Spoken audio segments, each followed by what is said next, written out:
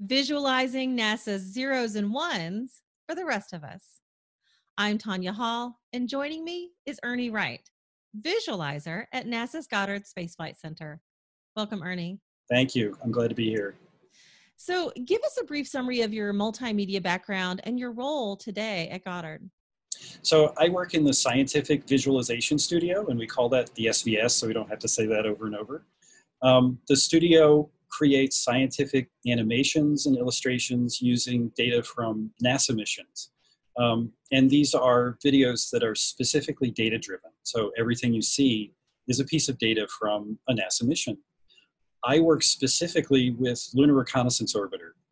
LRO has been in orbit around the moon for 10 years now. We just celebrated our 10-year anniversary.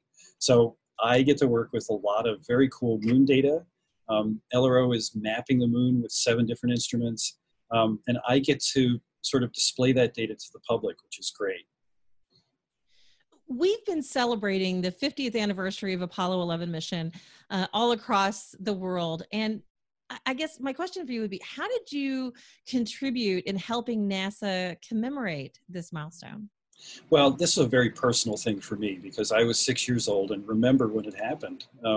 My dad woke me up when they got ready to do the moonwalk. It was really late at night. It was about 10:30 at night when they were about to come out. So I knew something special was going on. For the 50th, I've created a number of visualizations of the Apollo 11 landing site and of all of the landing sites for Apollo, because we're really in this sort of 3-year season of Apollo that we're celebrating. And in the past, I've done things with Apollo 8, like the Earthrise image that Apollo 8 famously took. So we've collected all of that together and made sure everybody had access to it, so that, you know, LRO, being the moon mission now, can play a role in celebrating this amazing milestone. You start with, as you mentioned, a ton of data, and you figure out the best way to present it. So what is the process like for a video series like the magnetic bubbles on the moon? Well, our job basically is to place that data in context. I mean, when it comes from the spacecraft, it's all just zeros and ones.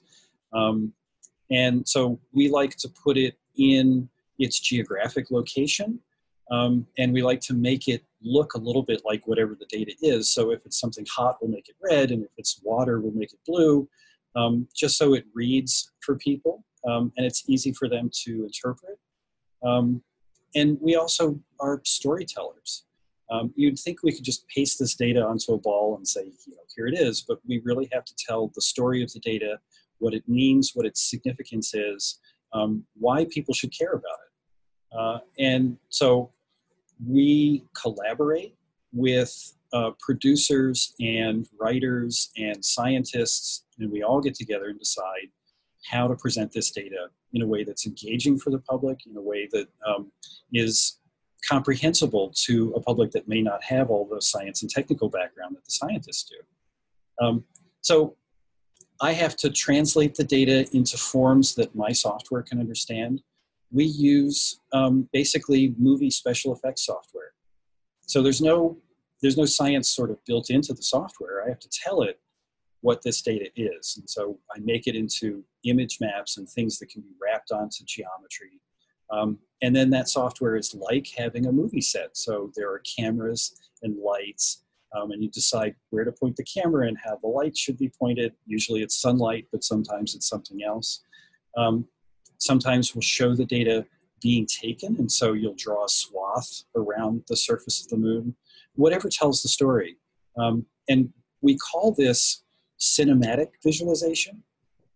We kind of want to distinguish it from the kind of things that scientists might do at their desk, where they would plot graphs and make things that only scientists love.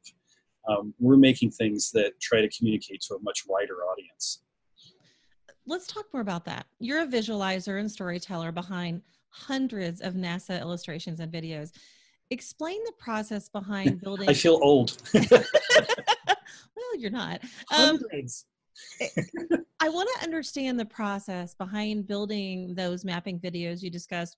Let's go talk about the July 2019 solar eclipse that took place in South America. Right. That's kind of an unusual case because I'm creating the data myself. I take, we call them ephemeris. This is a listing of the positions of the sun and the moon, and sort of the orientation of the Earth, which way it's spinning. And I perform a calculation that finds where the shadow is. It takes billions and billions of little arithmetic operations to figure that out. But once I have it, I have this map of the shape and the position of the shadow. And then I have to decide what sort of picture of the Earth do I put underneath of that. Do I make it look like a map, or do I make it look like the real Earth? And then, the shadow moves over time. And so you want to kind of think of a way to represent that as well. So what I've done is draw the shape of the shadow every 3 minutes or every 5 minutes. And so you get this sort of oval overlaid on top of the path. And then you put the times on there, and that tells people where to go, where to look, how long it's going to last. So the eclipse map is unusual, like I said, because it's not data that I get from somewhere else. I made it myself. I did the calculation that makes that data. But in other ways, it's very similar. I mean, once I have the data, I put it into a form like a TIFF image, just a 2D regular image that the rendering software can understand. And I make sure that it's in the right place on a sphere, and then I decide where the camera has to go in order to tell the story. You mentioned software a couple of times now. What software tools do you use to organize the data that you're referring to and build those images? So a lot of us have a background in computer science, and the reason for that is that we have to write our own programs to translate that data. It always comes to us in some weird form that no software can read except the scientist's little desktop thing. So we're constantly having to write software that translates the data, interprets it. And so we use half a dozen different languages. I write the Eclipse software in C, but we use a language called IDL that's very good for image processing, image analysis. We use scripting languages and Python, and all of that's like the first step, just to get the data into a usable form. And then we use off-the-shelf animation and rendering software. So we happen to use Maya for animation. This is the program that sort of displays the set. It has the models in it and the positions of the camera and the lights. And the rendering software, the software that actually writes the pixels into the final image, is RenderMan, which is a piece of software that Pixar makes. It's the same software they use for their movies. Very cool. You mentioned that you work a lot on the Lunar Reconnaissance Orbiter project. What is that like? Oh, this is an amazing team, and I know you've spoken to people who work on it, including the project scientist. It's a great team to work with because I grew up with a love for Apollo and lunar exploration, and kind of got that from my dad. It's great for me personally to sort of return to the moon in this way and work on that data. And LRO is generating more data than any other planetary mission has, partly because it's closer to the Earth. So the bandwidth on Apollo is about, the bandwidth on LRO is about 500 times what it was for Cassini. So all those beautiful pictures of Saturn, it was like downloading from a dial-up modem. So, as lovely as they were, they couldn't send us as much data as LRO can. LRO sends gigabytes of data every day. So we're building this huge archive of data about the moon that's going to be used for the next 50 years at least. Mapping the surface in visible light with cameras, and using lasers to map the shape of the terrain, using an infrared camera that can tell us about temperature and rock abundance. This is a thing that you use to figure out the safety of a landing site. If there are boulders everywhere, you kind of don't want to land there. You want to land on a nice flat spot.